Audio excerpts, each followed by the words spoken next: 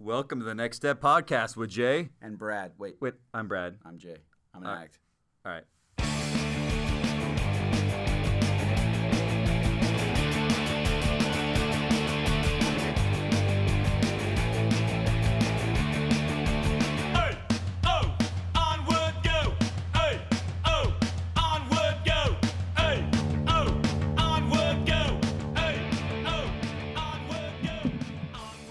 Welcome to the podcast, Jay. Dun dun dun. Jay, Do it live. Sorry, I'll never get old. thought you're over that already. Nope.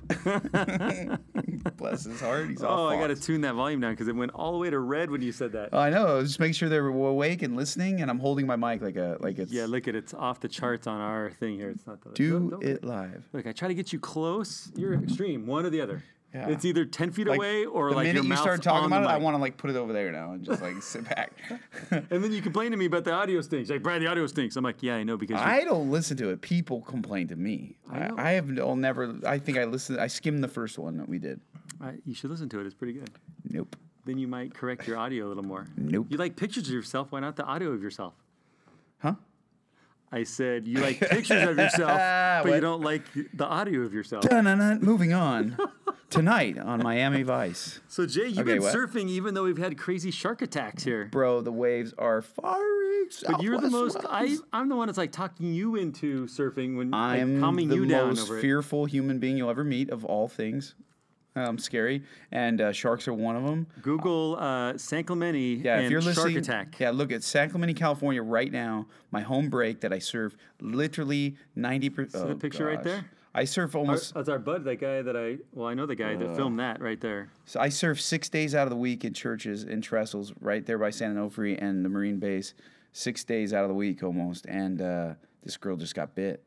Hardcore, dude. Took off half of the back of her leg and from her buttock down. And She's a mom of 3. mom of 3, single mom. Yeah. She's gonna lose her leg probably. I thought she was in critical. Like she might. Yeah, I because saw she drowned something. too. That's why the shark drug her down. Yeah. Giant great white, and then 11 guys, foot long shark. Okay, so this happened on Saturday, and then after that, now there's been sightings every day of great whites all up and down the coast. All the breaks that me and Brad with our kids, our children, Yeah. surf, and many other people do too. But I mean, you care about us. Yeah, kidding. but the only comfort I have is, in part, I do an analogy, a parable about. Brad's Mr. Tough Guy. Like I was freaking out last week, and he. Because I had to work all week, so I couldn't have to surf. Yeah, it's easy when you're not paddling out, dude, in the dark like I am in the morning. Was it Sunday she got bit? She got a bit Saturday when we Saturday- were we surfing surfed Creek. Saturday, We were right? surfing Creek. Oh, and we were going to go down there. Yep, Anyways, we almost went down there. I think we surfed Creek. But I do give a parable about, living the law of chastity, living the word of wisdom, of like, if you know that there are sharks and they're attacking and killing people at that beach. You're not gonna go. Are you going to go out? No. Yeah.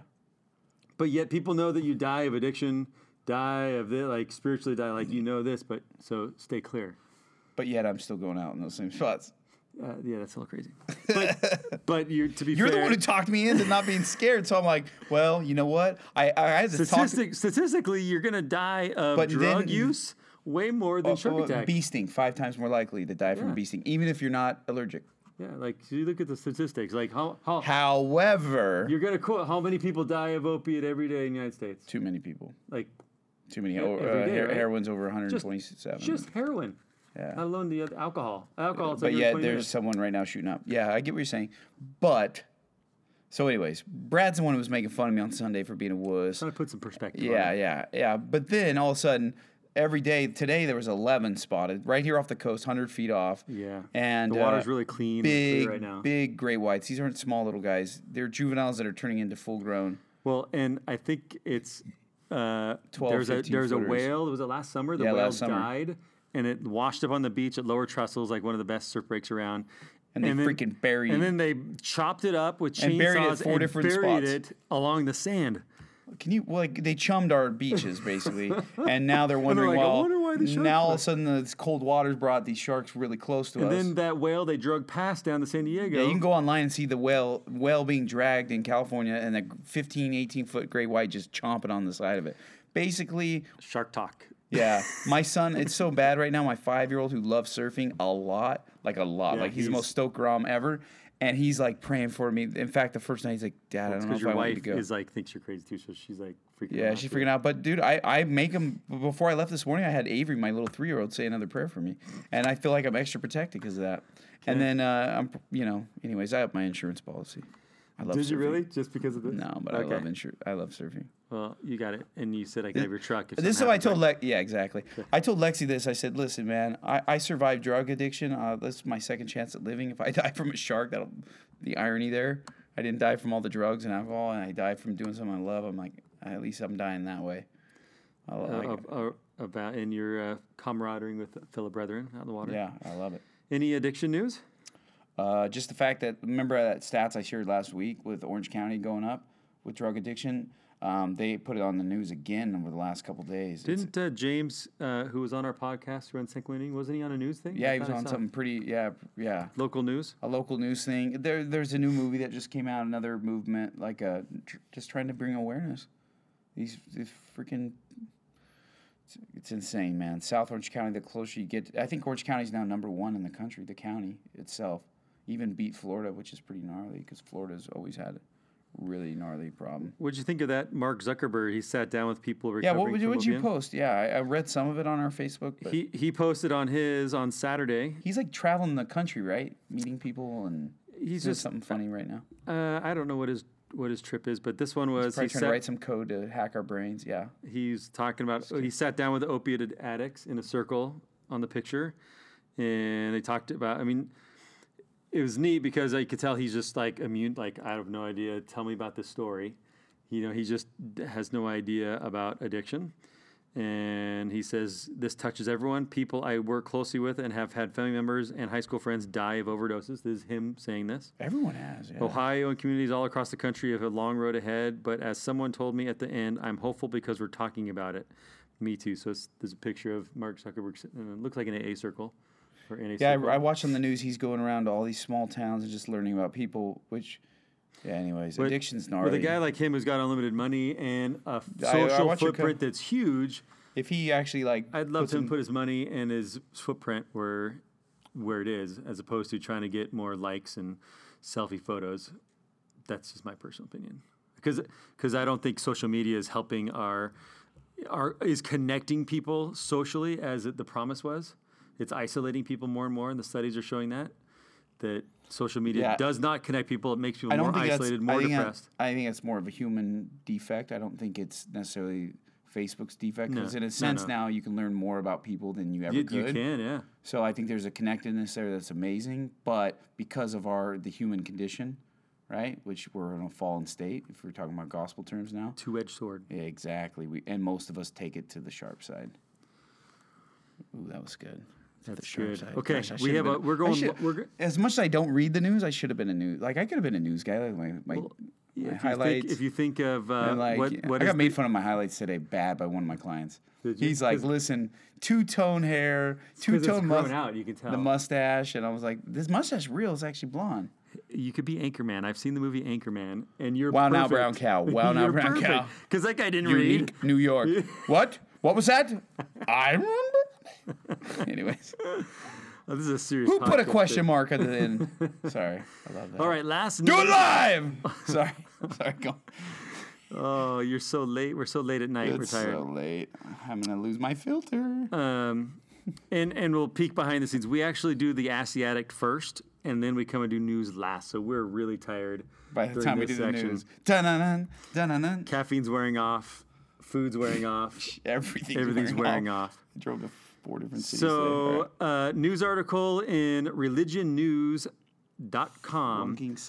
Flunking sainthood. I don't know who this lady is, but there's a lot of pills on her. There's a lot of pills. Mormon women and depression revisited, and so that's a good one. They kind of dove in. I think the anti-Mormons always point out of how much prescriptions are taken in Utah. I think Utah's number 1 for antidepressants and has been for the last 15 years. It's high, but this lady actually dove in and did the statistics even further and says it's not.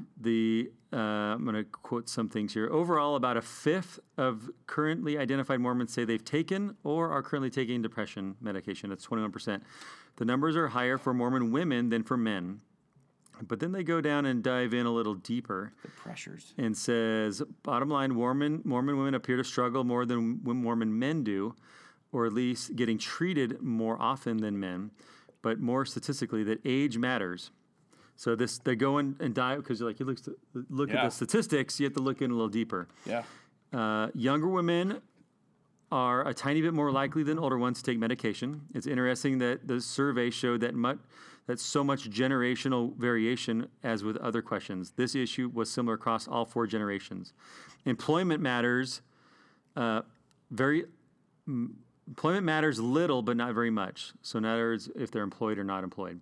I think that's like they have a picture of they're at home or not or working. Yeah. So they're saying it's worse if they're not employed? No. It's possible that there is a correlation between being a stay-at-home mother and being more likely depressed, but the difference isn't small.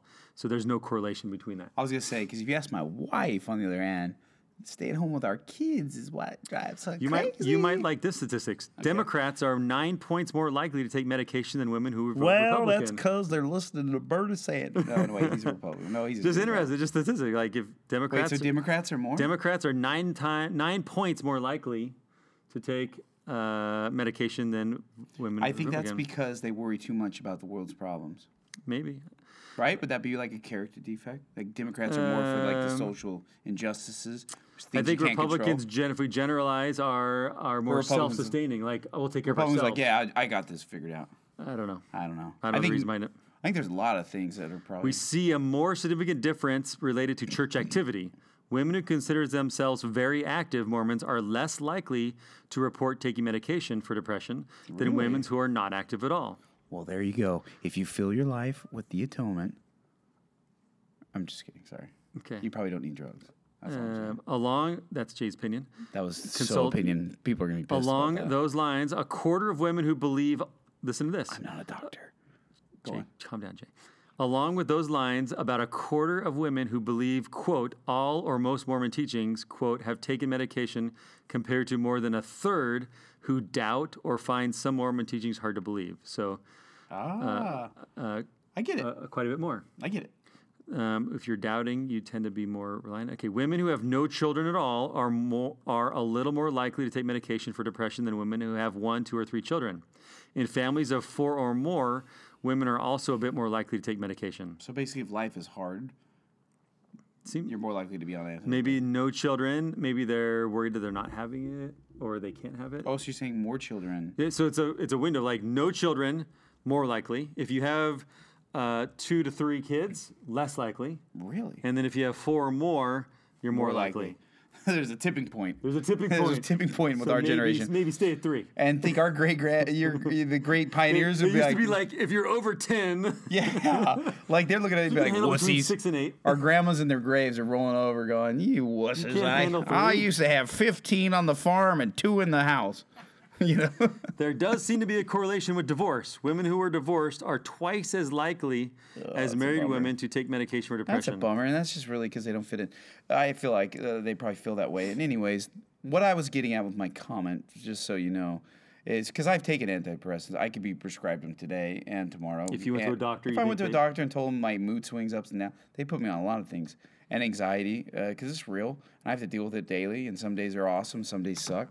No matter what I do, I can get up and surf and do the things I like, and I'll still have anxiety the minute I get out of the water. But I don't take drugs for it anymore because I realize that that's not sustainable. Eventually, drugs don't work. And I've never met someone who's been taking something for their entire life and it gives them exactly what they want without changing their doses or switching drugs and without having side effects. So, in my opinion, if you go to a psychologist and work on the things that cause the anxiety, the root. Because you're a believer in going to I'm a believer in going full self-development. Yeah, like 100%. Reading all the books, not just AA and ARP. Like I read all these different self-books. And at some books. stages, you do need to go to a psychologist to help you go through your thoughts and get... Like you said, the race car analogy, right? Like addicts are race cars, and I think even people when me and Brad give these talks in the church, like I focus in a lot on anxiety and depression because I think we're all the same, addicts and alcoholics as well as people who suffer from depression. It's all the same because you're not going to meet an alcoholic who's not going to tell you he's not depressed. It's all the same, right? So this is a human condition, and the more people I talk to, the more I realize that life. It's very rare that I have anxiety that's not stemming from something in my life. You know what I'm saying? It's never just happening. A lot of doctors like to tell you it's a chemical imbalance. There's no way to prove that. We have not dissected our brains and seen different. There's not like a little gas tank that says dopamine level, and there's not a gas tank that says serotonin. They assume this is all hypothesis. Dig deep into it. There's no test. There's to no figure 100% Can't test. plug in a wire and figure that. No. This is all theory still. Every 10, 15 years, like we just learned about the neural pathways and stuff. Like these are all theories still. Like, and I know it's modern day science, but science is still a lot of its theories. And so reality is, you're going and you're trusting a pharmaceutical company that's telling you you have a chemical imbalance. And even though that seems, a lot of people are looking for that answer. And so it's very comforting when they finally sit in front of a doctor that says, and I'm going way deep with this, probably too deep because it's a news section. But reality this is where our disclosure of the opinions expressed. I'm not are those of the host. I'm not a doctor, man. Or of myself. But reality is, it's very comforting to go to a doctor or to go to a psychiatrist and have them go, I get you. It would be awesome if you There's could a lot just of take people, this pill and it takes what. Brad, this is what they do. They go, I know how you feel. And you know what? You're not alone. In fact, and then they go to their drawer, shrink, and they open the door, and they say, I have some samples here. Take this, and I promise you, this could help you. And if it doesn't, don't worry. I got about 3 other ones at the pharmacy just dropped off. And reality is, anyways, you kind of get where I'm going with this. And the point is I would rather see someone. Now, if you have severe trauma and stuff, that's different. Once again, I'm talking about the everyday stuff, like, right? I can't stand my kids, my husband's never home, or I don't like you're a male, my boss is riding me. I think it's that type of anxiety. general. I'm talking about general It's probably safe to assume that depression, not medication like is overly prescribed, whether it's ADD. Like there's an prescription of medication. It's a fact. These are that's a fact. That's not a hypothesis. And you're not drawing the line and saying these people shouldn't. No, and the only reason why I don't draw that line is fear of people crying. But reality is, if you were asking me on a personal level without podcast, I'd say yes. If there is no prescription, then there clearly is people that are taking that it shouldn't. That's a clear. Yeah. But if you're listening to this and feel offended, it may not be talking to you. However, there are people that got some crazy things with psychosis and stuff like they need to be in mental I get it. There are some people that are without pills they'll go crazy, schizophrenia and stuff, but I think it's more than pills. It's diet, it's all this other stuff and pills. But for depression, anxiety, which is a term we coined up in the last 60 years, our ancestors didn't talk about depression. This is made in the medical world, right? And I get we want to compartmentalize, box it up, and go, okay, we got to figure it out. Right, because we all want the quick fix. Because right here, you're holding this manual and the scriptures and all those books. That's not a quick fix, but pills are, and going to a doctor is, and categorizing yourself with the title of depressed or this, that, and the other. That makes people feel like they got it all figured out. But the reality is, there's a lot of work that self mastery is not easy, and the gospel. Where does it say in the book about as far as inviting people to look for a spiritual approach? I was trying to find that. Yeah, is that an intro? The entire program, is a spiritual program. It says we invite you if you want to try in a spiritual approach. It's for a your spiritual. Solution. Here it is. This is a spiritual solution to a physical, problem. I mean, it's a spiritual problem, but reality is it's a spiritual solution. Drugs and alcohol, depression. Those are physical, right? They're science, right? Physiology. But the approach to this in this book doesn't talk about prescription drugs. It doesn't say go to your doctor and get this. It does say that you should consult. Yeah, not really. But I mean, it says you can consult with ecclesiastical leaders and stuff. But that's more for repentance. It doesn't talk about going and seeing a psychiatrist. I'm not dogging psychiatrists. I get they have their purpose. What I'm just saying, for basic anxiety, I'm telling you people, you can change without drugs. I promise you that because I'm living proof. Because you say you deal with a lot of anxiety. I deal with it. So if you're listening, you're going, who's this kid to say this? He didn't know. I do know. I've had family members commit suicide. I've had family members who are on antidepressants and anxiety meds. It runs in my family. It's in my blood. It's who I am. But I now have a solution that is not easy. It's not a quick fix. And some days I have to ride it out. And sometimes it lasts a week. And I can't figure out why. And then all of a sudden I go, wait, there it is.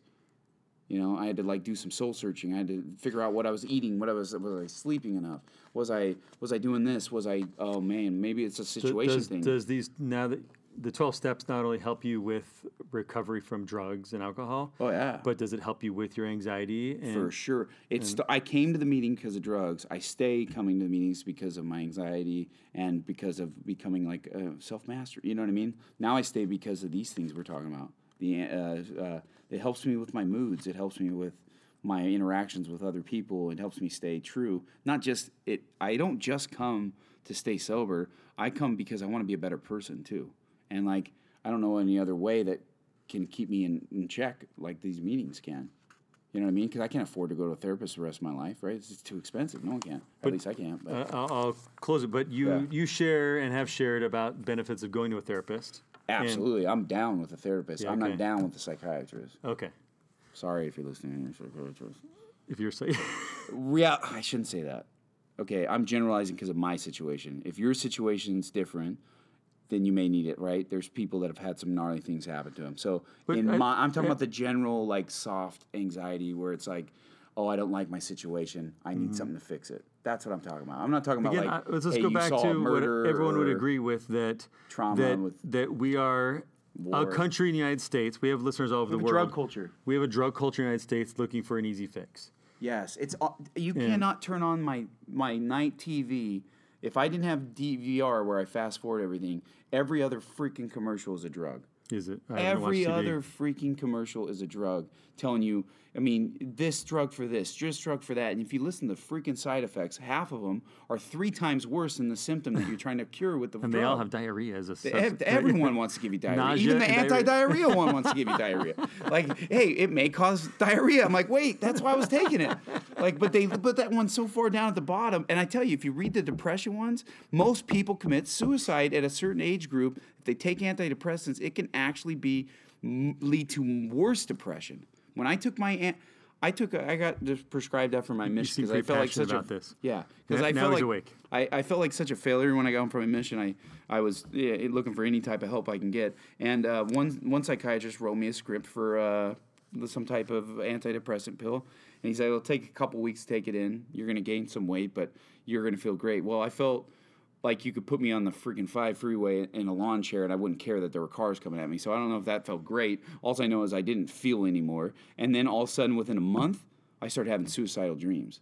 And that freaked me out. I'm talking about real vivid dreams of me committing suicide in 5, 6 different ways every night. Scared the living out of me. And so I'll never forget that, and I'll never forget going to that doctor and how he tried to keep pushing it on me, and other people wanted me to get on something else, and I said no, and so I went through even more depression now getting off of it, and I had to lose all that weight, and I was depressed for years until I found this program, and I was a drug addict, and I could have died in all those other things, but I tell you what, that experience, and I'm not the only one that's had those experiences. I think if I would have kept taking those pills, I would have probably committed suicide. And I think that's why you're passionate about this. Well, and because I've watched the documentaries, I've seen the stories of the kids that commit suicide on antidepressants. I tell you, this program is way more than just a drug program or an alcohol program. I believe these 12 steps, if you apply it to anything in your life, you will literally find hope like you never thought was possible.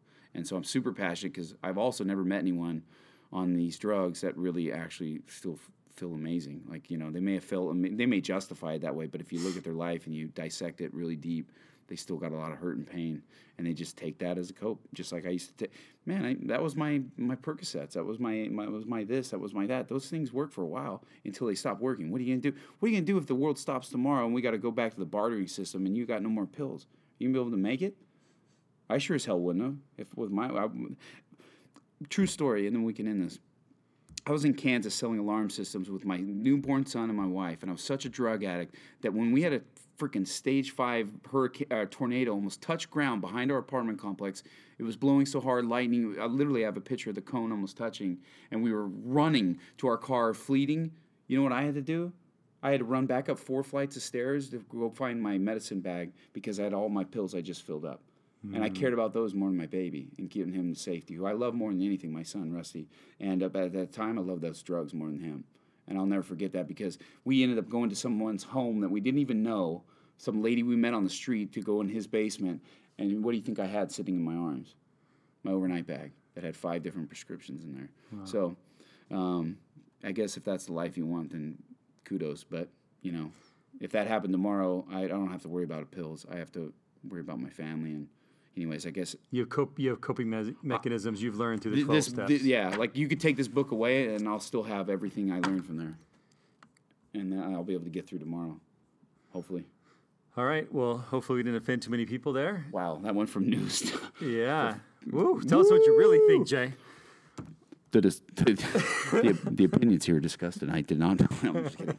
All right. Well, hopefully I didn't offend you. I love you all. That's just me. And if you don't like it, you don't have to listen. We're going to have an awesome Ask the Addict with... That's way different than what just happened. Sorry. It's much more calm. Remember, we do this one after, so yeah. I don't know where that came from. Sorry. All right. Well, enjoy Jay share on step 10, and then we'll go into Ask the Addict. Chew. I'm Jay. I'm an addict. Grateful to be here. Grateful that have a friend that I haven't seen in a long time and I actually went to high school with. And he saw me before I was a member of the church and saw me in my heyday of doing every drug that was put in front of me and doing some crazy stuff together. And glad you're here, Doug. And also just grateful to just be sober. And I had a friend. It was her birthday yesterday, and she just passed away this last year from a heroin overdose. She had 2 kids, and she's my age. I've been friends with her since I was 10 years old, I think 11 years old. So I moved to Lake Forest, and it was a devastating loss last year. And and anyway, saw her picture on Facebook and that it was her birthday, and just kind of reminded me of how real this thing is. And it's pretty simple. Like, we make it complicated. I make it complicated sometimes, and then I make solution complicated, make actual using complicated when I talk to an addict that gives you an earful of why they use and this, that, and the other, and their poor me story, which is actually real. You know, like, life is difficult and challenging, and we got a lot of things that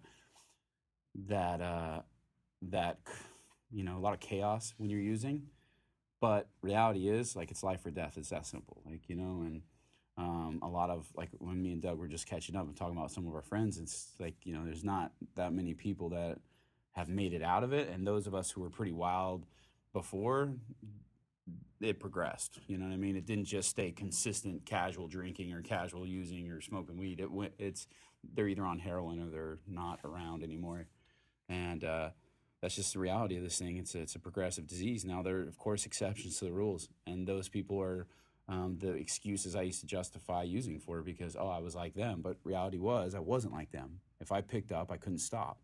If I got any drug or alcohol into my system, there was no one pill, there was no one drink, there was no one cigarette. Like, that's how it went. And I'm like that in recovery as well. I'm very impulsive. I want to do, when I get into a subject, and it's a good talent to have, or a good, I guess, skill, or just to be. It's not a bad thing to be that way when you get into something and you lock in, except for when you're using it for things that destroy your life, right? So, you know, I was talking to another friend from high school, randomly reached out on Facebook because he saw that we're doing the podcast and about recovery and something, and he just kind of caught up about my friend who had passed away, also his friend. He was her neighbor growing up as kids, and he never heard the full details, so I explained to him, and it's just crazy. It's just crazy. We were just reminiscing about where we all were and how many friends we've lost, and how he was an addict for a while too, on opiates, you know, and did the whole thing just like I did after a surgery, a legitimate thing, you know, had real pain, had real problems, had real challenges, but it became unmanageable. And he got sober, and he asked me, he's like, you know, how do you stay sober? You know, he's like, that's one thing that maybe he's worried about. He didn't say he was worried about, but that's what I was picking up, is that, you know, well, what do you do when you've had 4 or 5 years sober? Like, he's heard a lot, he's seen a lot in this world of people that get their act together and then it comes back around and they end up going harder, or they lose their life, or whatever it is. How do you stay sober? And I actually talked about this step. I said, well, luckily, I don't have to invent how to do that. I don't have to come up with a new way. I just need to follow direction, right? I don't got to make this thing up as I go. I get to just go to the steps, which is very simple. Whether it's this manual that's very focused on the church's way of doing things with AA's 12 steps, you know, and it talks about church, it talks about priesthood, but you could just go to AA and you can go to their 10th step. It's the same thing. It's daily evaluation, you know. That's how I make sure that I don't build up resentments anymore in my life. That's how I have accountability with myself and with my sponsor if I need to, or with my wife, or with whoever, you know, support system I need to, as well as checking in here at this meeting, right? It's not every day at a meeting, but it's, you know, I come a couple times a week and I check in. And then the 11th step, you know, goes into a spirit, you know, right, like a direction. And then the 12th step is giving it away. So I don't have, that's how I stay sober, and that's how I guarantee I'll be sober. And I'm like, there's very few things that are in life where they're guaranteed, right? When someone says, like, I guarantee you this, most of the time you're like, our guards come up. But reality is, I've talked to the old timers. I've talked to people that have 25 years, 20 years, 24 years, 27 years in San Clemente. If you ask them how they stay sober after getting sober years ago, they will tell you, if they're doing it right and they're actually sober and they're not just withstanding, they'll tell you it's the maintenance steps, which is 10, 11, 12. And it's going to meetings and not just putting it, you know, you put the stuff behind you. And so another person was talking to me today at work, and he said, well, I just don't believe in calling myself an addict. Like, I think he's talking about hypnosis and how you get out of being an addict. And that's just the way he was trying to get sober.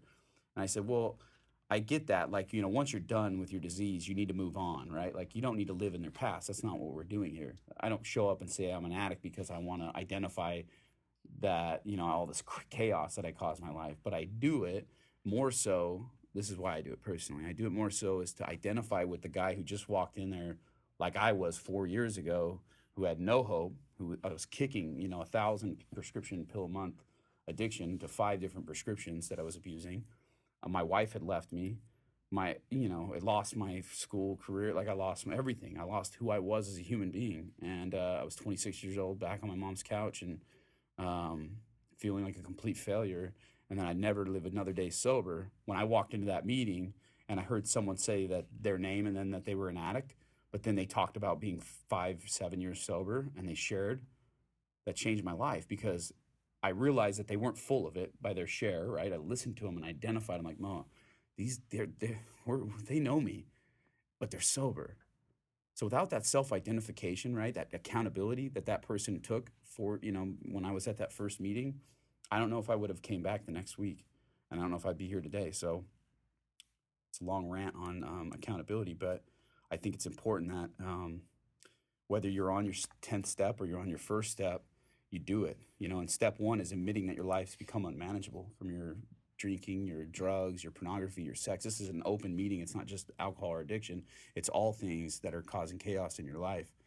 If that is causing you to disconnect from yourself, from the Lord, from your higher power, or whatever it is, and it's become unmanageable and you can't control it, then, you know, you do step 1, and that's in the beginning of the book, and that's admit that you have a problem.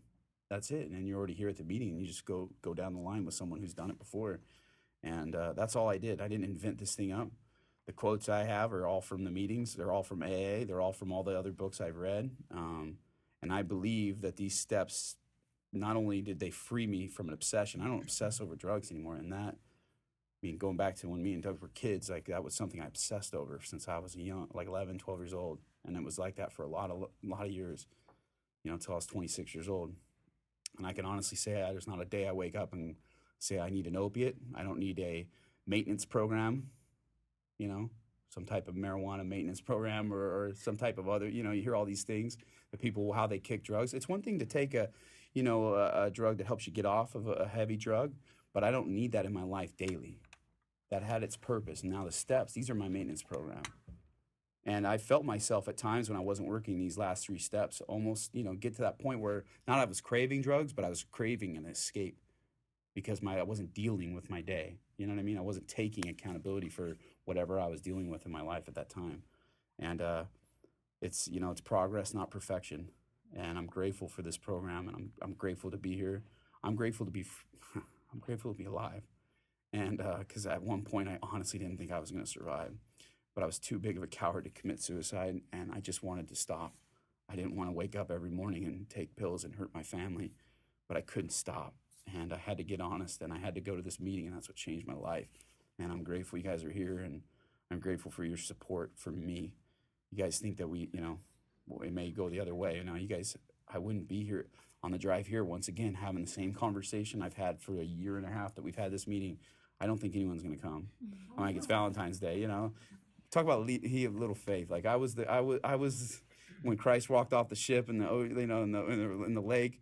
I was the one, like, save me, probably right away, and that's how I get. But I'm grateful you guys all showed up and the room's full, and love you guys. And I'm grateful to have a friend here, and I say that in the name of Jesus Christ. Amen. Right, wrong, what to do. Someday it will come to you. Hostile Indians, we named a summer camp for you.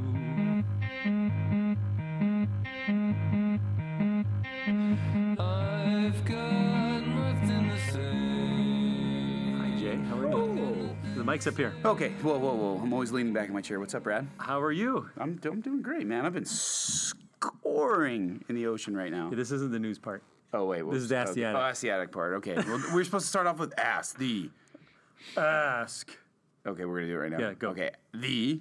Attic. Okay, cool. Now I know what part I am. Jeez. And who's that guy Guys, sitting he next to doesn't fill you? me in. All right. Hi, who are you? My name's Brian. Oh, Hey, what's Brian. up, Brian? Brian is on our Ask the Addict. And if you... What episode? I don't even remember what episode, but one was after General Conference. I shared about a gentleman who started coming to ARP and hadn't been to church for a long time, and then went and watched General Conference. I was referring to this man right here. Brian the man. Brian. The man, Yeah. the legend. Right here. So, Brian, let's kind of go back in time. And you grew up in the church? Grew up in the church, grew up in Irvine, went to the Irvine Steak. No anonymity here, right? You're just No straight anonymity. up. My name's I Brian. saw you posted on Facebook last week about a little bit about your story. So you grew up in Irvine and grew up in the church, like parents were active in the church? Since birth, I think I missed maybe 5 days of church. Wow. Up okay. until about age 17, 18. And similar story of that a few, that in high school you started experimenting with drugs or weed or something? 16 years old, I smoked my first bowl of marijuana. That was your first drug? That was my first drug. And then subsequently after that was my first drink of alcohol. Why were you offered alcohol? You don't have to be that close to the mic, but that's good. Were you offered alcohol before? Like beer scene is like, what's the gateway? Like why? And my question is because it seems like a lot of the youth today think that weed is the less dangerous. It's like the safest. It's not as bad as alcohol. Was that your attitude? It was. Weed was less harmful, it seemed. You see all the news on, DUIs and stuff, and weed has always been the soft and sinister one, And that was even before it was, curing cancer and before- curing all the world's ails. Yeah, we talk about this all the time. Can you imagine being a youth, Brian, today, like with the confusion, how hard it is? I mean, we know what it's like to be an adult and how hard it is for some of us that are addicts to not smoke weed, but like let alone be 15 and how it's legal now in California. Recreationally, medically, it's like you can cure everything if you look online. Yeah. Anyways, how hard it would be. Extremely hard. So weed was your first drug at 16. Was it when you were trying it? And if you listen, like I haven't been inebriated ever, scared to death, and I'm going to follow the strength of youth type attitude. Jay laughs at me. That's good. But That's good. was that like a huge leap, or had you thought about it a long time? Was it just like spur of the moment? Can you remember that? I had been thinking about it. I had some friends that talked me into it. I was a big group follower. I was never the leader. I just wanted to fit in. Was your group of friends church friends or not church friends, or a mix of both? I had a mix. I had a couple church friends who we experimented together. Okay. And then we had a whole mixture of group in high school that we hung out with. So when you smoked out first time, you smoked out with fellow members of the church? No, it was a friend from the opposite group. Okay. But still in our ring of friends. Okay. one of my surfer buddies. Okay. Guys surf from Irvine? Yeah. See, Cuevas are in Mission Viejo, Jay? Brian actually rips, Brad, and you're gonna enjoy it. Except for you may not want to surf him because he's also goofy, so he might compete with you. Yeah, for we the can't laughs. split peaks. That's- Have you ever heard the term Cueva before? It's someone that comes Have from you heard it? the Oh, East- Yes, from the oh. podcast or from before? I heard it from the podcast, actually. He's not as old as you, Brad. No one's as old as you, Brad. Okay, go on. I'll be honest, I've never heard of that term. This is how 42. conceited we were when we were, growing up here. Is like, You were? I didn't Wait, even. were? You still call people?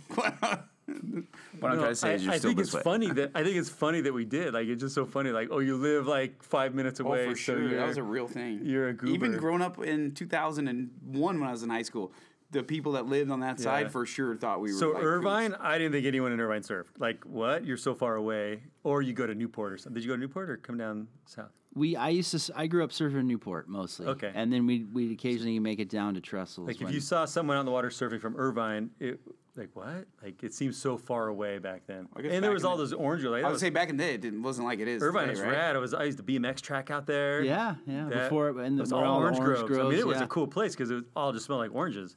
We did surf team in high school, and we'd surf against like Woodbridge University, Okay, and it no was a idea big they had deal. surf teams But up then we'd surf against like San Clemente or Huntington Beach, and it was all NCAA.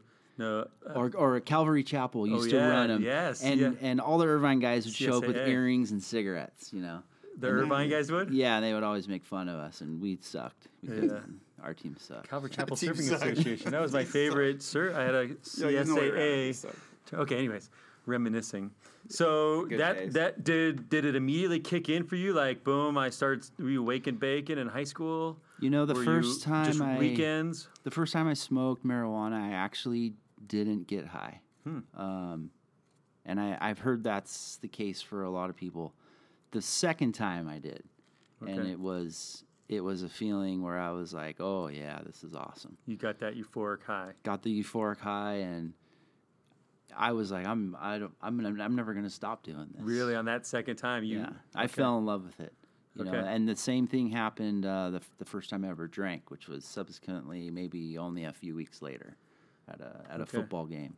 And that I was just talking to my young men's leaders from when I was a youth, when I was about that same age, and just the phenomenon of these cravings, like how some people it's like wow, that's amazing, and other people it's and that's why we have a lot of shark attacks around here lately. We talk about it in our news part, but some people are freaked out, and other people it's like no big deal.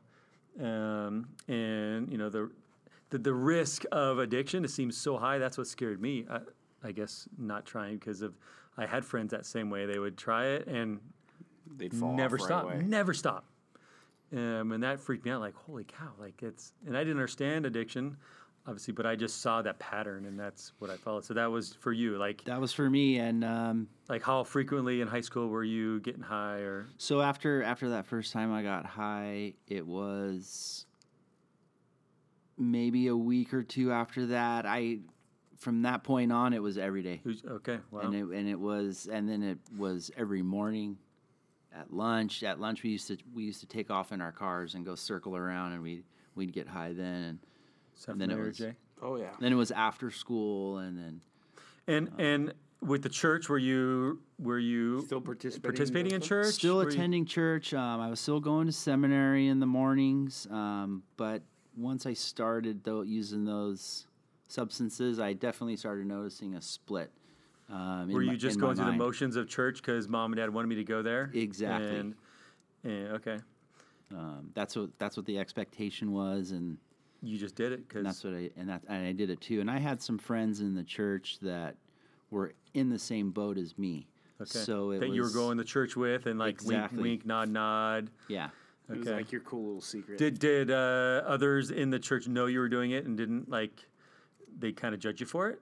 I mean, I remember Disassociate. seeing members of the church, and I always say it'd be hard to grow up in Utah where you have a higher percentage of this double life. I didn't see it that much here, but you did see it a little bit. I'm sure people started to notice. I grew up my hair really long. and I was, you know, That's always a bad sign. we would kidding. wear Grateful My Dead son's got one here. shirts and, you know, Bob Marley shirts and stuff. Which, if you're in the Mormon church back in 1980, You were making a statement. Yeah, I was totally rebellious, and so yeah, there was some church leaders that I think had some suspicions, or you know, we definitely aroused the stigma that we were trying to. Okay. And then did you eventually stop going to church? Like what?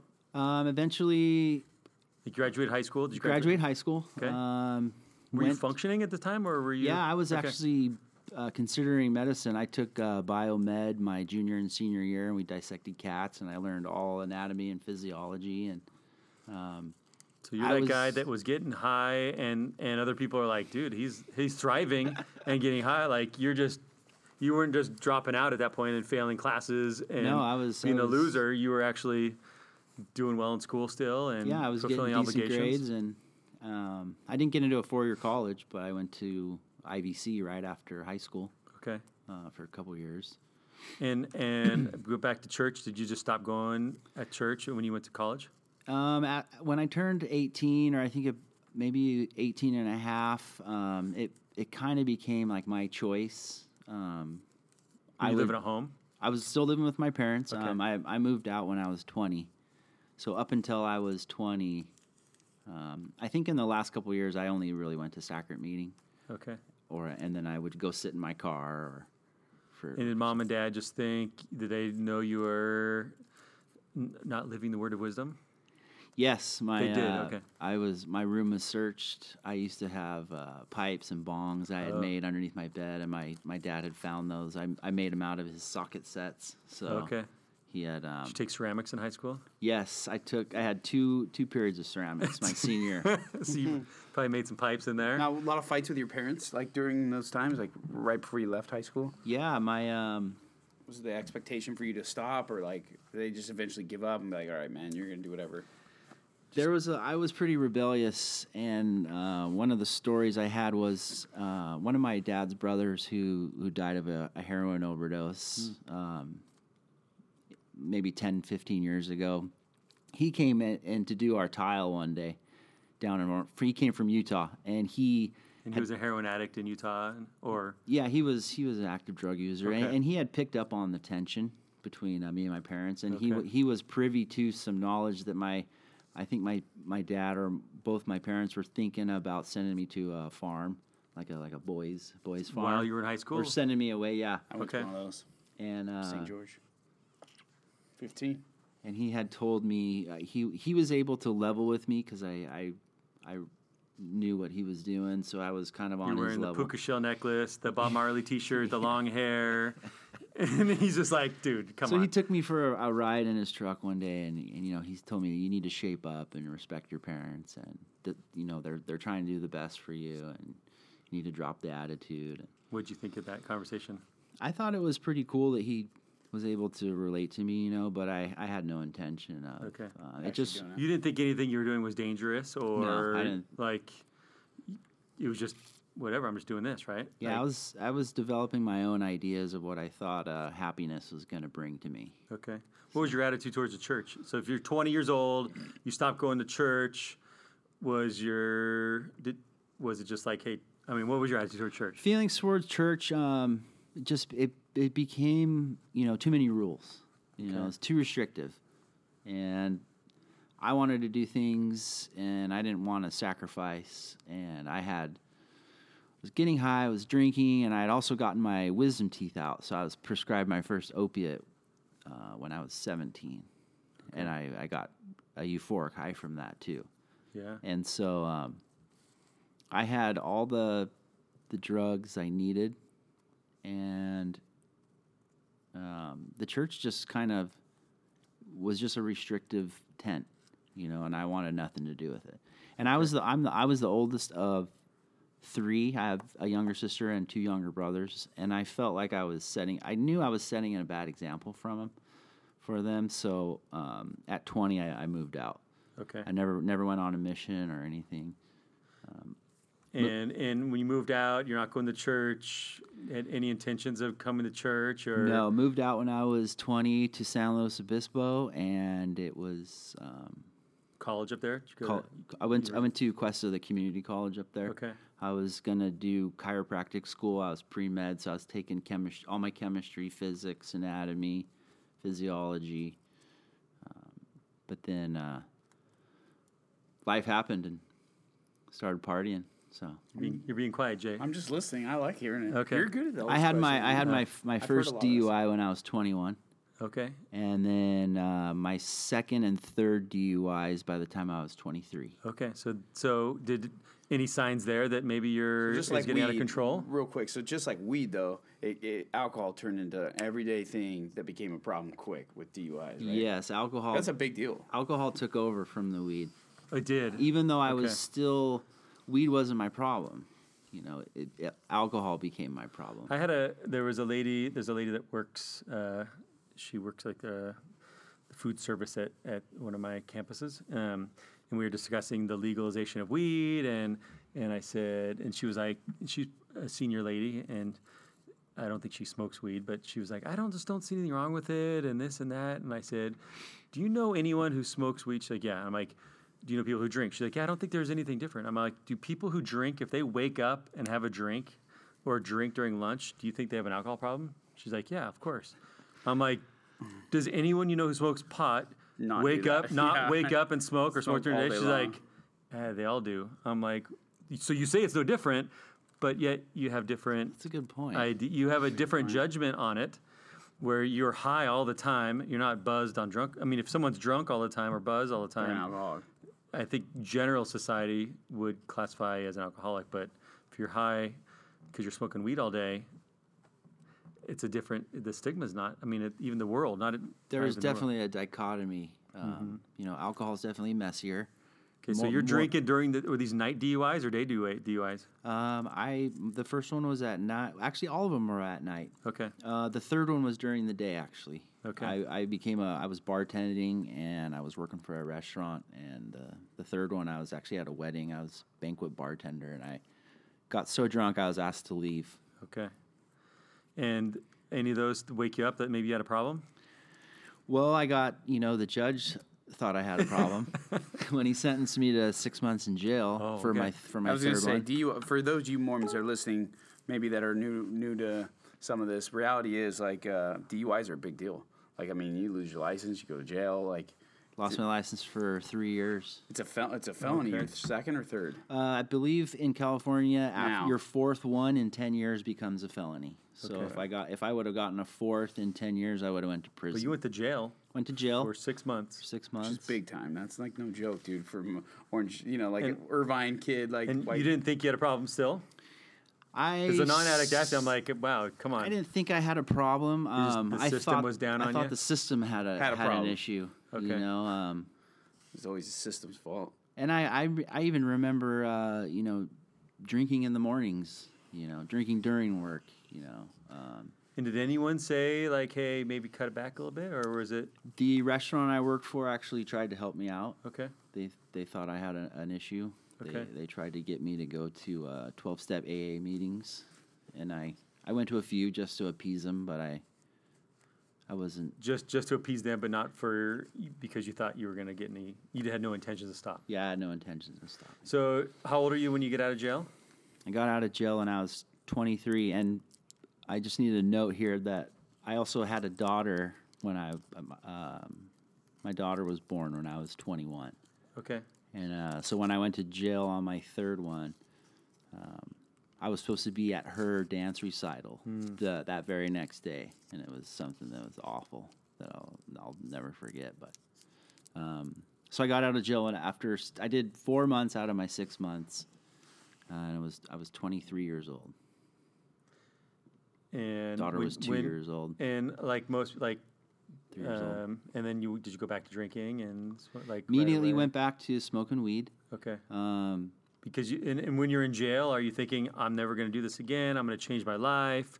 Were those When I was in jail, I actually was in charge of doing the laundry, and Okay. down in the laundry department there was hand sanitizer, And I had taken enough chemistry to know that reading the back of the hand sanitizer label, it was 90% ethyl alcohol, which is ethanol, which is booze. Wow.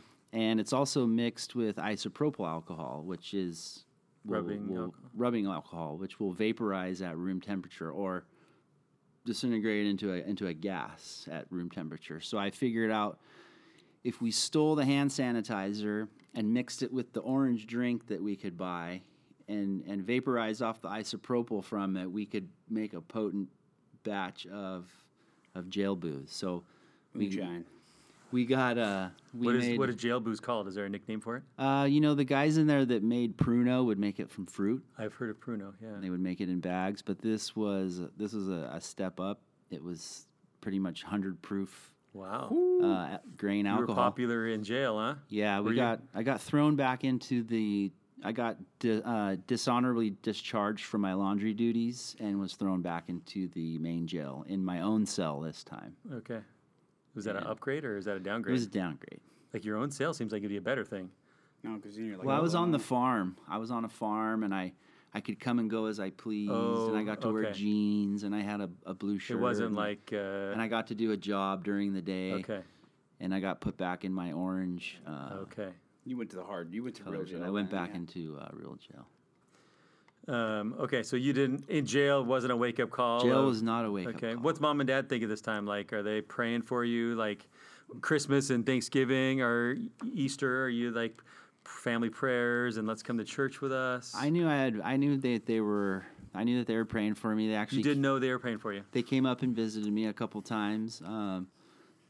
Seemed like I was doing better, but we never had a discussion, like, so are you going to stop, or it was, I knew in the back of my mind that is when I got out, I was still going to continue, and I definitely was going to continue smoking weed.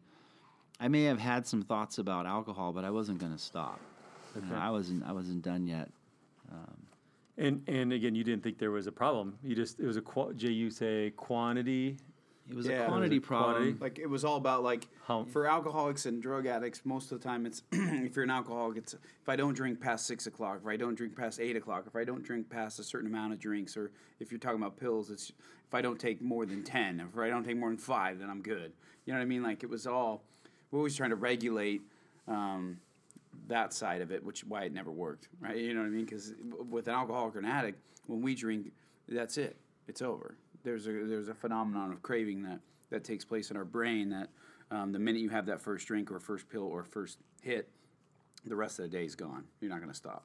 Just the way it is. You're not going to. Did you feel uncomfortable coming home? Did you come home for holidays and do you have family functions and stuff? I didn't come home that much. I pretty much stayed up in San Luis Okay, you Obispo. further part of the way. I had my own place. Well, I didn't when I got out of jail, actually, because my license was gone. My parents helped get me a bike. Okay. So I was on a bike in the bus. Back up at SLO. Back up in San Luis Obispo. And I found a construction job. I was painting houses and doing drywall and doing a little bit of framing and basically riding my bike and taking a bus to the job sites. And then, because I had been in the restaurant industry for the whole time I was up there for about 10 years. And are you thinking future, like, I'm going to be doing this the rest of my life? I'm going to... Once I got my, when I was in jail, all my thoughts of doing, chiropractic school and stuff kind of Went out the door? went out the door. Okay. I didn't think I was going to be able to be that successful Because of... Demoralized. because of my record and Because the felony... Or was it a felony? No, all Okay. misdemeanors. Okay. But you just thought that was going to close the doors on... There was also, I forgot to mention, I had 8 drunken publics throughout those 10 years from San Luis. From the PD. outside, there's clearly a problem with your alcohol Clearly, use. If you're looking back now, there is. But at the Clearly. time, it wasn't. Like, you're like... These people, just the man. And there's always just after people in me. your life, right, Brian, that are always willing to help you minimize, right? They're the And no one else, like all your buddies, didn't think like when you said I had 8, they're like, some of my buddies started to separate from me. They kind of knew, hey, Lawrence has an issue, kind of don't want to party with him anymore. It takes the next level. Gets a little crazy. But I also had, some people that weren't really my friends. They were just my enabling friends, you know. Okay. And they keep it ramping going. Keep it going. They were always ready to Rage. facilitate my chemical needs. By the way, you know who Jesse James is from West Coast Choppers, right? Yeah. Doesn't his voice sound like him? Close your eyes, talk. Go.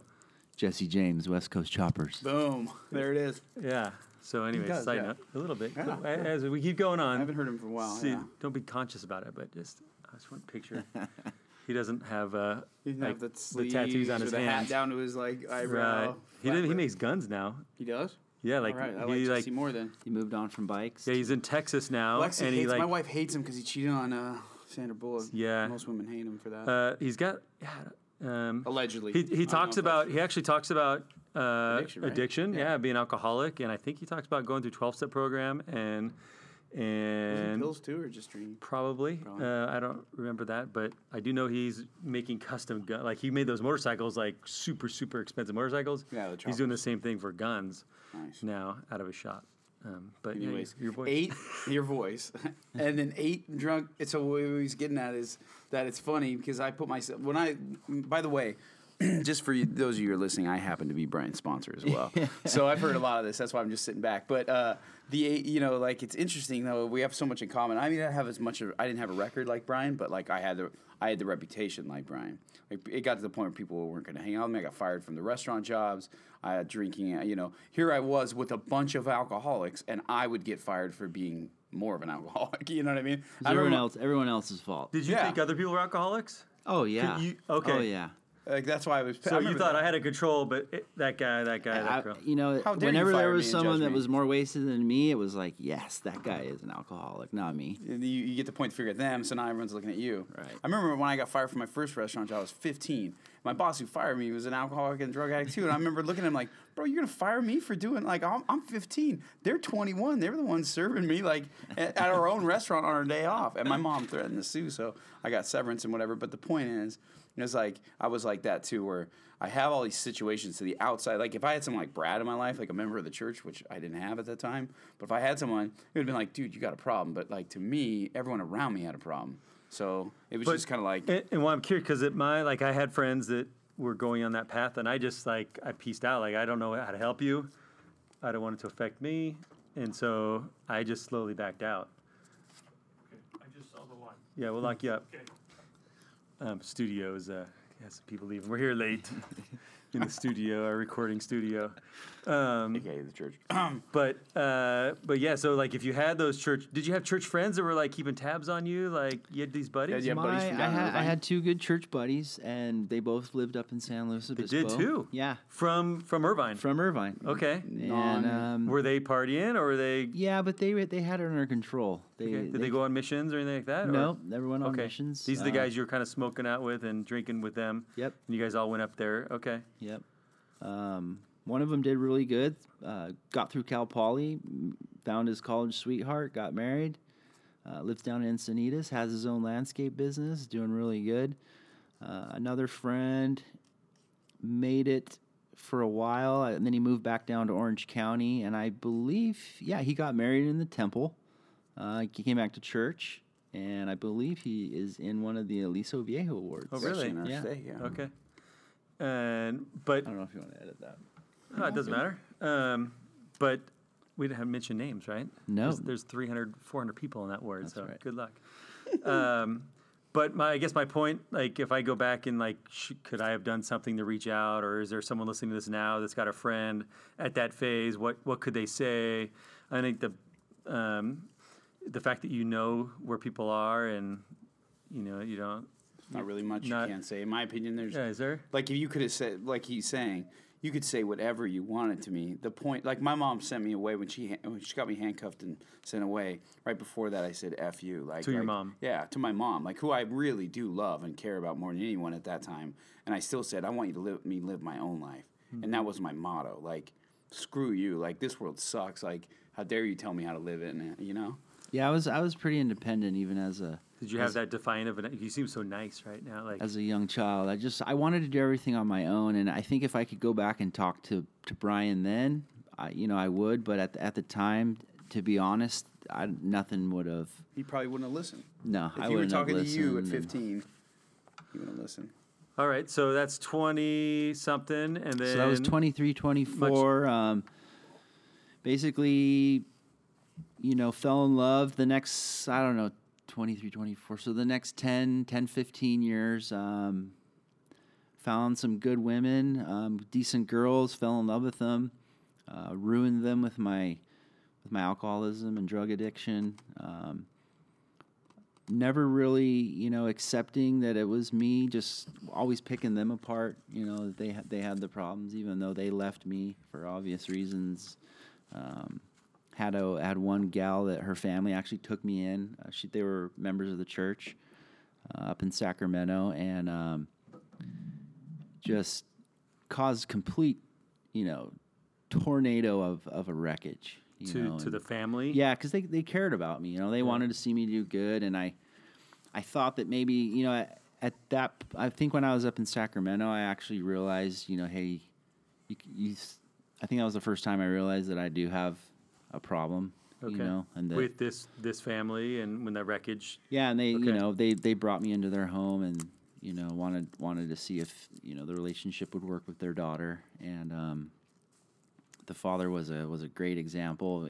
We would read the scriptures. We'd have family in the evening. So is this like the first time in like 10 or so years? This that was the first, you're kind of touching the church again. Yeah, touching scriptures. And what was your attitude? Were you?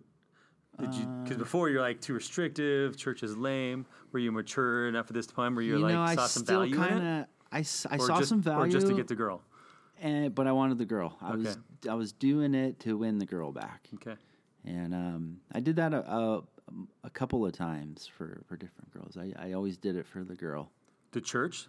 So like you were still around, kind of surrounded by church. It sounds like. Still surrounded by church a little bit. I had gone into the building, but I wasn't sober. Okay.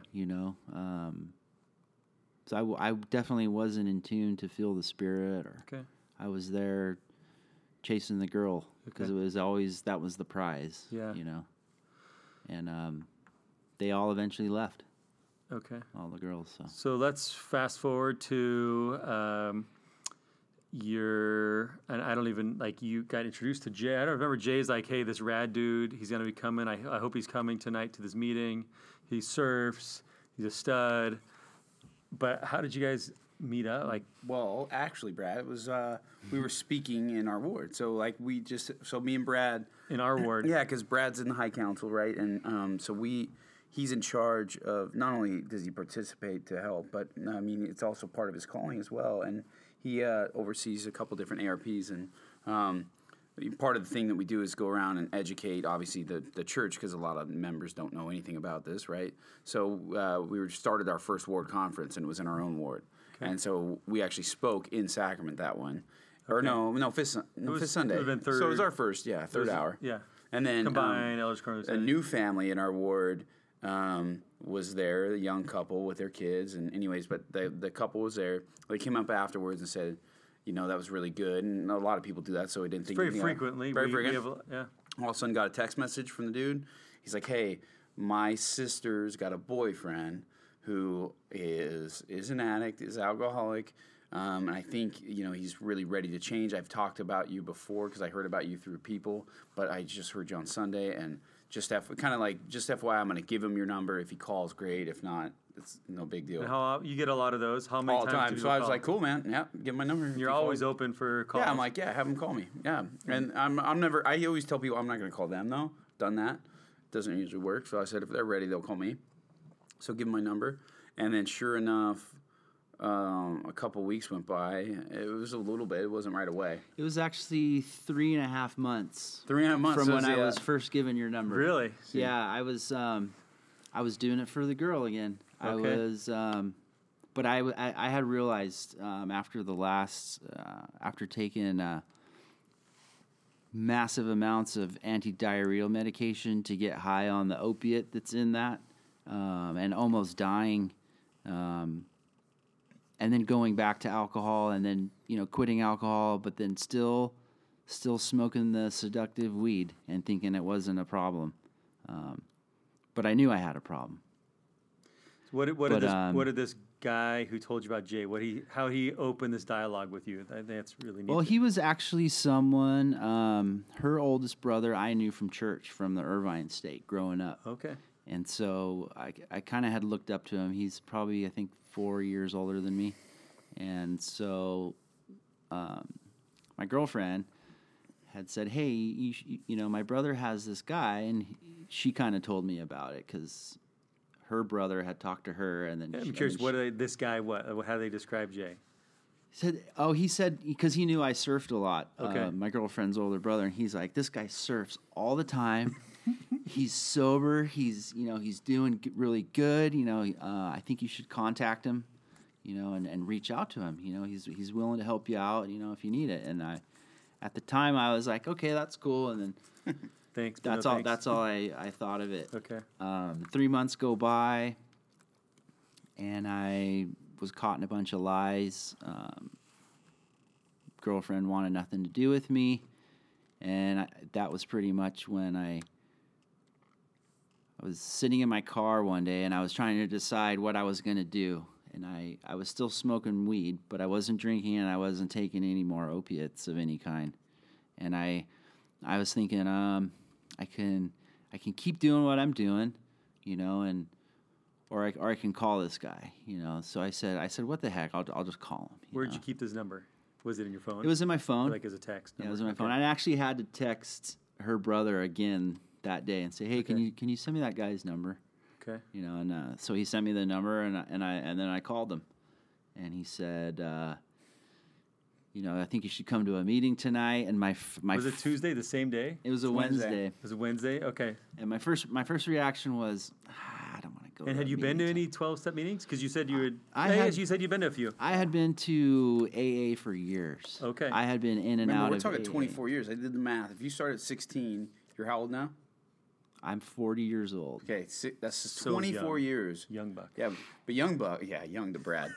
Young to Brad. He's older than me by 10 years. Anyways, but the point is I did the math. That's 24 years of using, right? Like, this is how it goes. I want a kid. Hopefully there's one kid listening and thinks that weed's not a big deal. Now we're talking about it started with weed, went to alcohol. 24 years later, it had gotten so bad that you're willing to take medications that you're not supposed to take in massive amounts to get a high. I take 2 of those pills and I can't poop for a week. Yeah, that's what me and Brad were saying. Yeah. But the point is this is where it goes. And so, anyways, go on. So you call me, and I remember the conversation I was yesterday. Yeah, you wanted me to come to a meeting that night, and in my head I was thinking, how can I get out of going to a meeting tonight? Was he closing you? Because he's a closer. He was. I challenged him. I remember this. I remember because he told me kind of his story, and I kind of listened. And I was just getting home from work. So at the end of the day, my sales battery's done. So I'm kind of very short. I'm kind of like there's not a lot of sympathy, and I'm just kind of. I remember saying, listen, I'm like, man, that's gnarly. I mean, you told me about the drugs. I was like, whoa. I was like, man, yeah, it sounds like you really are an opiate addict, bro. I'm like, I remember saying something like that, and he goes, yeah, but I want to change. I'm like, so are you sick and tired of being sick and tired? And you go, yeah, I am. Exactly like that. And then I said, well, we'll see. And you're like, what? And I was like, I want you to come to me. If you're serious, you'll come to this meeting tonight. It's at 7:00. And at first you're like, oh, yeah. And I think you misunderstood the time. And I'm like, okay, so you're already trying to back out or something. And you're like, I said, no, it's 7. He's like, oh, okay. I mean, I can make that. I'll be home by 5. I'm like, yeah, you got plenty of time. Go grab a bite to eat. Come tonight. I text him the address.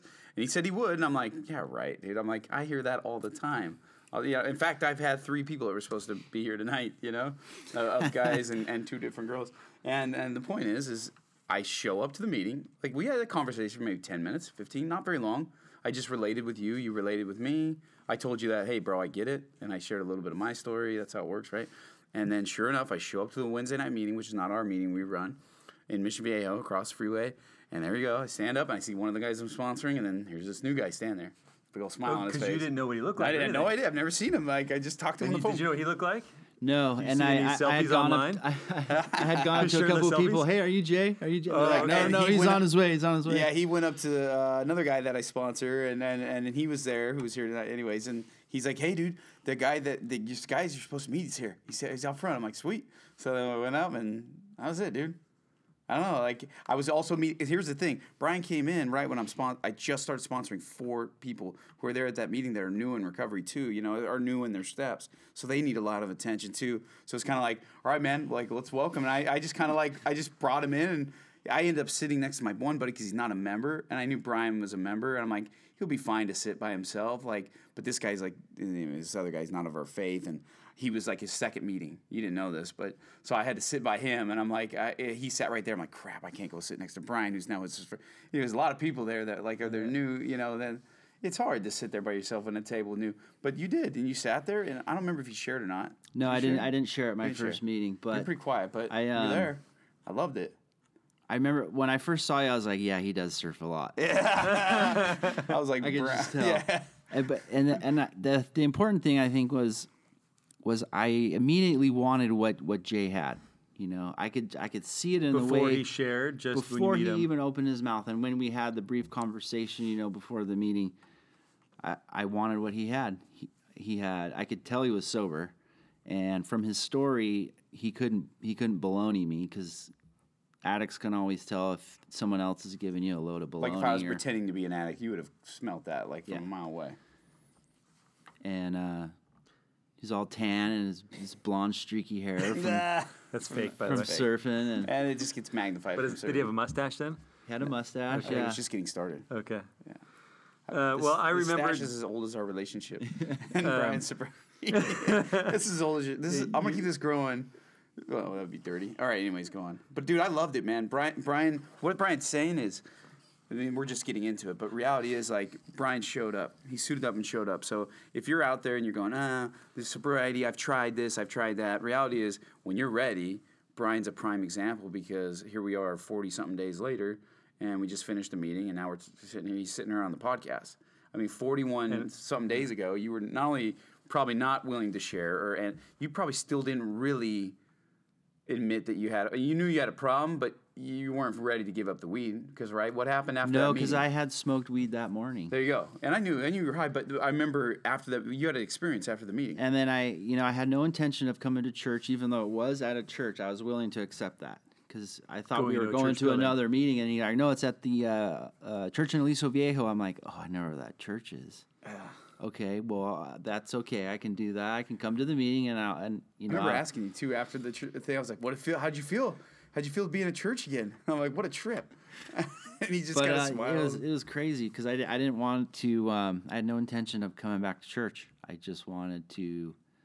I wanted to get sober finally, and came to the Wednesday night meeting at the Mission Viejo Chapel, and sat through it, and it was familiar because I had gone to so much AA that the format and the sharing and the biggest component was I felt the Spirit immensely that first time. And how long had it been since you feel like you'd felt the Spirit? Probably 15 years. Okay. 15, 20 years maybe since a long time. Did it scare you? Did it make you feel comforted? It was an immense feeling of love, actually. It was a really good feeling, and because I wouldn't have come back after. Which is probably opposite if you have been in the church for 15 years, and the feeling of maybe these people are going to judge me, like clearly not living a lifestyle that is conducive of what the church teaches. I basically felt that I wasn't good enough, that I was going to be judged, that I had done so much stuff in my past that I wasn't worthy. I wasn't even worthy to come to church, you know. And I went home after that meeting, and Jay told me to, call him every day. And I went home, and I was laying in my bed, and I had this voice tell me that I should dump out the rest of the weed that was in my weed container in my room. And the voice was very clear, and I knew exactly what it was, and I got up from my bed, and I went over, and I dumped the rest of my weed down the toilet. I flushed it. That was. Were you thinking as you're dumping that, like, I'm done? Was that the time where you're like, I'm done with this? I actually told myself, if if this doesn't work out, you can always go back and buy some more weed. Okay. Like this doesn't work out, meaning stopping. Yeah. Like if this ARP, like what in your mind were you thinking? This doesn't work. What is this? I was scared. You'd only been in one meeting. Yeah, I'd only been in one meeting. I was scared to give up my weed Okay. because the weed had always been there for me. And What does that mean? Like It's like it always was a comfort to me. You know, Security blanket. it was bro. a security blanket. It was a coping mechanism. It was when life got tough when life got tough. When life sucked, I could always go smoke weed. Okay. Even when life got good, though, because it wasn't always when it was bad. Life did get good sometimes, and it was always there. It was always the underlying component. So you dumped it like I'm gonna give this a good college try, as they say, and Good. I gave it the good college try. I'm gonna And dump it out. Did you tell him to dump it out, Jay? That was pure like spirit ask him. inspiring you. I didn't ask him anything. He told me the next time we talked. That was Thursday. so that And was then Thursday Did you morning. come to church on that Sunday, or did you? Thursday, Friday, Jay invited me to church on Sunday, and 'Cause that's when I met you, then, right? yeah, and I Okay. came to his ward, and I had to go buy a white shirt. I didn't even have a white shirt. I had my golf pants. I have lots of pairs of golf pants, and almost flip flopped it, but thought I probably can find some shoes. So I found shoes. Really and I didn't know I was wearing flip flops that day. You were? Or the day after. Yeah. went and got a white shirt, and I had some ties, and I pulled it together, and I Came thought south of our family. I was going to get struck by lightning when I walked into Were the you scared? building. I was really scared. He had a look. I was like, "What am I doing? What's going on?" But I felt like this is something I should be doing. Like it was like a healthy fear, but like you just got to push through. Yeah. And then when I sat Sad. down in the pews next to Jay's family, and I saw his kids, and and then I remember a sister in our ward who went to high school with you. Sat in front row. Right Yeah, behind She us. was, yeah, she was turned around. genuinely still like, what are you doing? Like, As soon as the was sacrament awesome. ended, runs over to him and gave start you a talking. hug, and you hadn't seen her since high school, right? hadn't seen her since high Okay. school. Let alone didn't get judged. See, this is the thing. So many of us think that, we got in our mind. Most addicts, Brad. This is one thing that a non-addict may not understand. But for some reason, those of us who are addicts and alcoholics, whether we're religious or not, because I didn't even grow up with religion, right? But somehow along the lines in my life, I developed a fear of God that he was a God of fire and brimstone. I don't know if I got that from a preacher once, or if I got that from a movie, or if I got that from some other person's fear. And so every time I would commit a sin, I thought that those things were never erased. Even though I heard the principle of the atonement, there's almost like there's a craving thing, right, that we can't explain. With addicts, it's almost like we can't believe the atonement works for us too. Like it's a disconnect from that thing. Does that make sense? Like, Yeah, no. like- Well, there's also there. I mean, you read the scriptures. There's the judgment is real. yeah. If you've And- actually read and- the I scriptures, think it's I even think I gnarlier. definitely latched on to the fire and brimstone. Yeah. I didn't get Most of much us did. love from seminary. I didn't get the. You weren't feeling it. I didn't You feel the love. love that I was. And I would say part of it is like you scare your own kids not to do stuff. Like you better not. You're raising your kids like you breast. You better not do it. But you're gonna forgive him. You're gonna forgive him if he does something stupid. But yet you kind of don't want him to know it's that easy. And I think Heavenly Father's probably that way. Yeah, because You when I read the scriptures, it depends. Yeah, that's right. Because even when you read the scriptures, a lot of it's pretty gnarly. Like if you read any of the Old Testament, Book of Mormon, some of these scriptures, when it talks about Doctrine and Covenants, geez, when it talks about like when you make mistakes, it's talking about like being cast down into the fire and Yeah.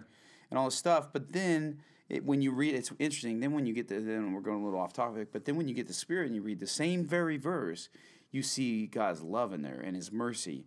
But like honestly, Brad, like I didn't believe in God. I didn't think God was a God of mercy and love until I started coming to this program, and it took a year into the program.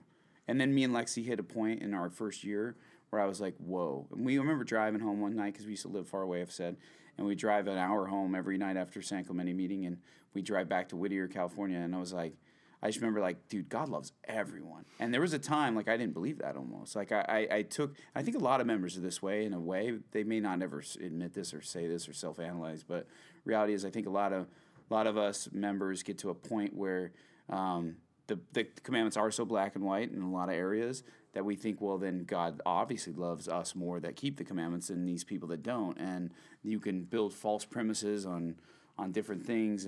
But reality is, like, when you go to ARP for a year and you meet the different characters that come in, different people in all different walks of life, and then you watch people lose it and lose sobriety and get sobriety, you start to realize, like, God has mercy for everyone. And I honestly had been a member for 7 years at that point. I didn't believe that.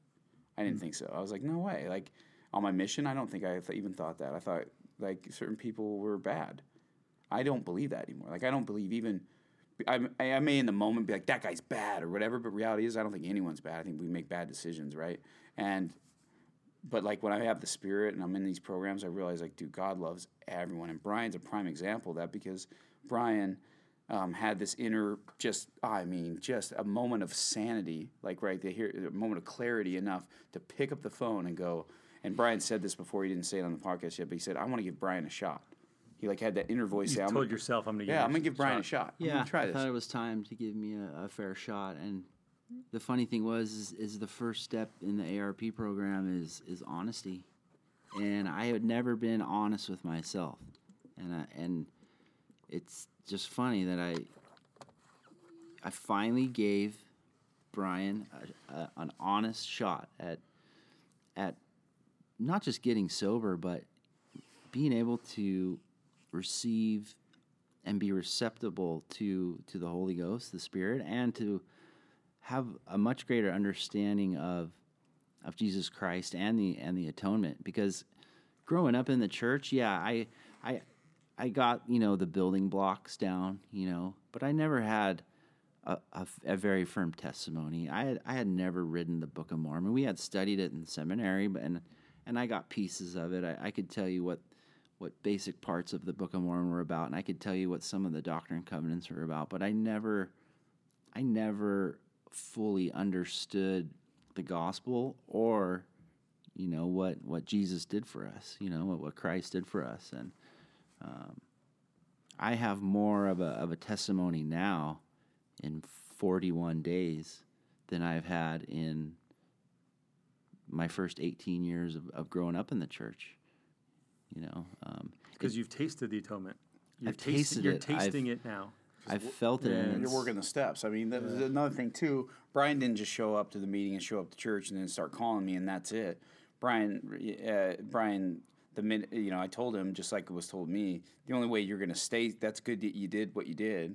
You're not going to get a lot of appraisal for quitting, because anyone can quit, but can you do the steps? Like, are you really going to do what it takes? And this is what Brian did. He did the step. And then when he's done with this step, he went to this step. And now he's on step 6 and 7, and he just keeps moving forward.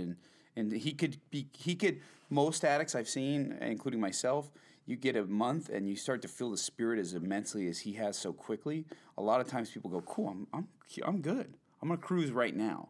I've hit a I'm spot. good enough. Well, because think about it. We just talked about 24 years of hell, right? Yeah. 24 years, right? 16 to 40. So 24 years of hell, and then all of a sudden he gets 2-3 weeks of just, imagine being just held down for 24 years underwater, like, right? It's a big set, right? Imagine him being held down for 24 years, and then all of a sudden someone rips you out. You would just you think it can't get better. But instead, he's trusting his sponsor enough, who also had to trust someone else enough to just say, hey, dude, yeah, but you got to do this too. Like, I know you're feeling good, and that's great, but guess what? It's the next step. It's the next step. It's the next step. Because that's the only way I know how to keep it too, Like, I know what it's like. I cruised. I cruised my first year, and I don't want someone like you to cruise, because you're, well, first of all, our level of addiction, both of ours, and a lot of people, most people, when you're at our levels with drugs, we don't know if we'll survive the next relapse. That's a fact, right? And one thing Brian has also said, there's been a lot of hope in this last little few minutes that we've been talking. But one thing Brian has shared before, that he was ready, he was comfortable, like most of us, like I was at one point. I understood that if I kept using, I was going to die. And I was okay with that, because, you know what, I didn't think I'd ever be able to survive anyway sober. And I think Brian said the same thing. And, here he is now. This whole time he's been sharing, he's holding his 30-day chip, and I love it. I love it because it's kind of like a symbolism of, how much, you've clung to the program, members read a lot about the Lehi's dream when they're talking about the people, clinging to the rod, and the people up in the building are laughing and making fun of those people that are on this trek to this tree of life, right? And their friends are ditching it and running up that mansion, and Brian still has probably people in his phone and friends that could easily lead him right up to that mansion. But reality is right now, and in the last 41 days, he's been clinging, and so long as he keeps clinging, he'll make it all the way to the tree. And when you get to that tree, I guarantee someone like Brian, who when you get that real conversion, will make his way clinging back down to the bottom to start saving those people that have fallen off. And that's how I really see Lehi's dream now, is that, we get there and we taste it and we don't just lay down in the grass and go, it's all good. It's like, okay, now it's time to get to work because all these people are freaking holding on by a freaking finger, They're going back down that road. They're sliding back. And so, but here's the thing: we don't go running back down. Brian's gonna have to keep clinging, just like I keep clinging. And then you grab this guy and you pull him and you go take him up, and then you go back down. It's like, man, all the whole time the rest of the world's out there laughing, or the rest of the people in the mansion. But your understanding gets deepened. It's awesome. When you posted on your Facebook, like you were. I can't remember the exact words, but you basically said, "Hey, you showed your chip, your 30-day chip, and you kind of spoke about your journey. Did you get anybody flame you on that, or like it seemed like almost all positive that I read on it?" But I received all positives. I'm not a huge social media guy. I post some stuff here and there, but kind of keep to myself a lot. But I had people on there. Some people get like thousands of hits. I think I had 62 responses or something like that. Seems like a lot and to I me. was just like, whoa. Because I get like 5 people that respond normally to my sunset my picture meaningless posts, So I was like 62, wow. And the funny thing is I had a couple people instant message me privately that started to share with me some struggles that they were having. And, I haven't completed all 12 steps, so I wasn't in a spot to, jump out and try and sponsor them. But I was able to share my story with them and say, hey, there's a solution, and that's rad. I remember driving about 6 months ago. I was driving for work, and I was high on medication, and I remember thinking to myself that I would just be content if I just died like this. And so when I look at myself now these days, the hope that I have is tremendous. I'm thankful for that. Well, step 12, it talks about, it says in the book, when you become aware of others who deal with addiction in their lives or the lives of loved ones, you may want to let them know about this guide and the LDS Family Service Addiction Recovery Program. If they feel like talking, let them. Tell them your story and let them know you can relate. Don't give advice or try to fix them. You're the dude, whoever that guy was, or he did that. He's like, hey, if you want, maybe talk to Jay. And the same thing you did, like you're passing it on. And that's the beauty of this program is as you're going through the steps yourself, you're just sharing it. Like, here's my story, here's my experience. And I've heard said in the meeting, Brad, one time that as soon as you have a day sober, you can share the message. Yeah. But until you have that first, I'm talking that actual sober, right? Like Brian throughout the week. Then because I hear some people, I'm not worthy, and I didn't think I was worthy for months. But as soon as you're started, you did step one by getting honest. You can help people, man. Like, don't get me wrong, you're not going to be able to sponsor someone right away, but I promise you, you're going to be able to help them. You can invite them to that meeting. You can share your story like you're doing on Facebook, and you can start talking to people, and you will. These conversations will just start happening, and they'll become natural. There was every morning I get up, I keep my I have a sobriety app on my phone, and it counts my days that for one was me. Good today. And when I woke up today, there's my time that I have. So it's 1 month, 10 days today, and then there's like a daily reflection, and it's all AA from the Big Book derived. And this morning was lighting the dark past, and the thought is, cling to the thought that in God's hands, the dark past is the greatest possession you have, the key to life and happiness for others. With it, you can avert death and misery for them. Alcoholics Anonymous, page 124. Boom. Love it. That's awesome. Well, I got that on the trail down to Trestles this morning. as you were going down. Yeah, sir. I actually read the not in serious, you know who you were, but I shared. And I was like, I got this from a guy I'm sponsoring. And I read it out loud to 2 guys I'm with. That's pretty cool. They're like, wow. The one guy's like, did he write that? That's amazing. He's like, you write that? That's the most beautiful thing. I'm like, oh no, that's actually from the Big Book. Alcohol's Anonymous. Oh, I was like, you know, like, oh. Anyway, But he shared it. beautiful, yeah. Hey, Brian, this has been very enlightening. We're gonna have you back when you get your 60 day, We'll keep 90 tabs, day. I'm Just sure. Keep going. Have you Yeah. back when you finish the steps, bro. You're almost done. Brian's halfway through, so just keep going. It's Any awesome, last man. words?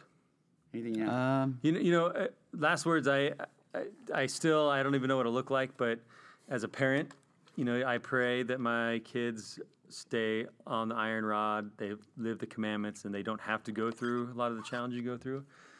As your parents probably did as well. But I picture when you're watching General Conference, taking notes. I mean, you shared in the meeting how you were like, Yeah, I from did. General Conference, and you're like, quote, I didn't even take notes. I did step 2 and 3 while I was watching General Yeah, Conference. I mean, I picture just your mom and dad just like, What the I don't even. That's just really cool. And parents that are maybe listening to this, there is hope out there. There is hope. They and, love you. That would be my final thought is that there's always hope, as long as Keep the door open. Keep the love there. Right? And Yeah. you felt that. yeah, Came back home, and you're back home in the church. back home and just ready to put more on the altar. Awesome. Yeah.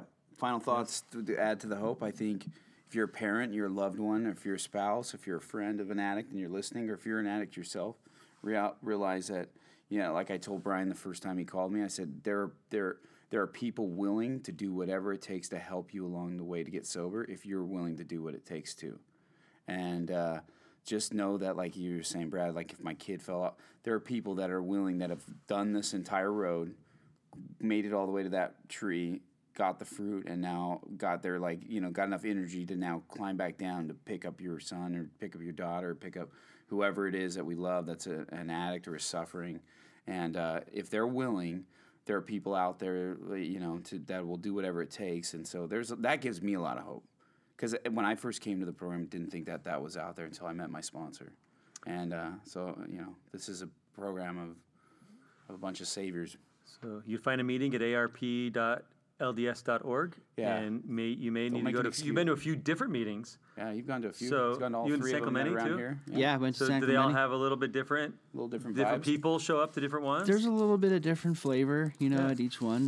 But Steps the to message is step. the same. The spirit is always there. I haven't been to a meeting where the spirit isn't there. So at my point, don't go to the one closest meeting just to you. Go to a few. Find a sponsor. Work the program. Got to get one, man, and do whatever you say, right? I mean, like if they're sober, then yeah. All right. Well, until next time, this is Brad. This is Jay. I'm an addict. You're the man, Brian. Thanks, guys.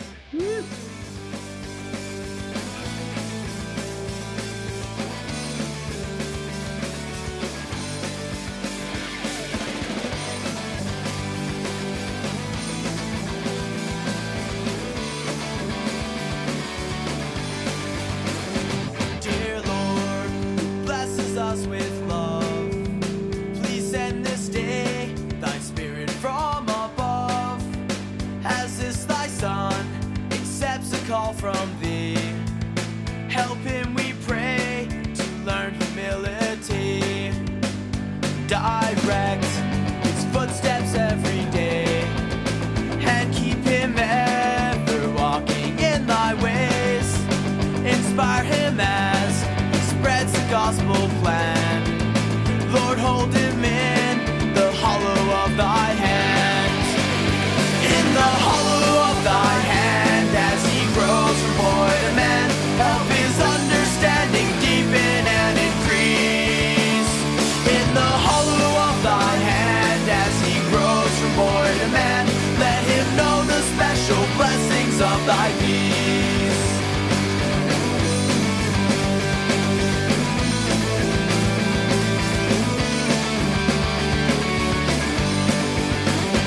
Protect from all worldly ways, and always send thy spirit when he prays.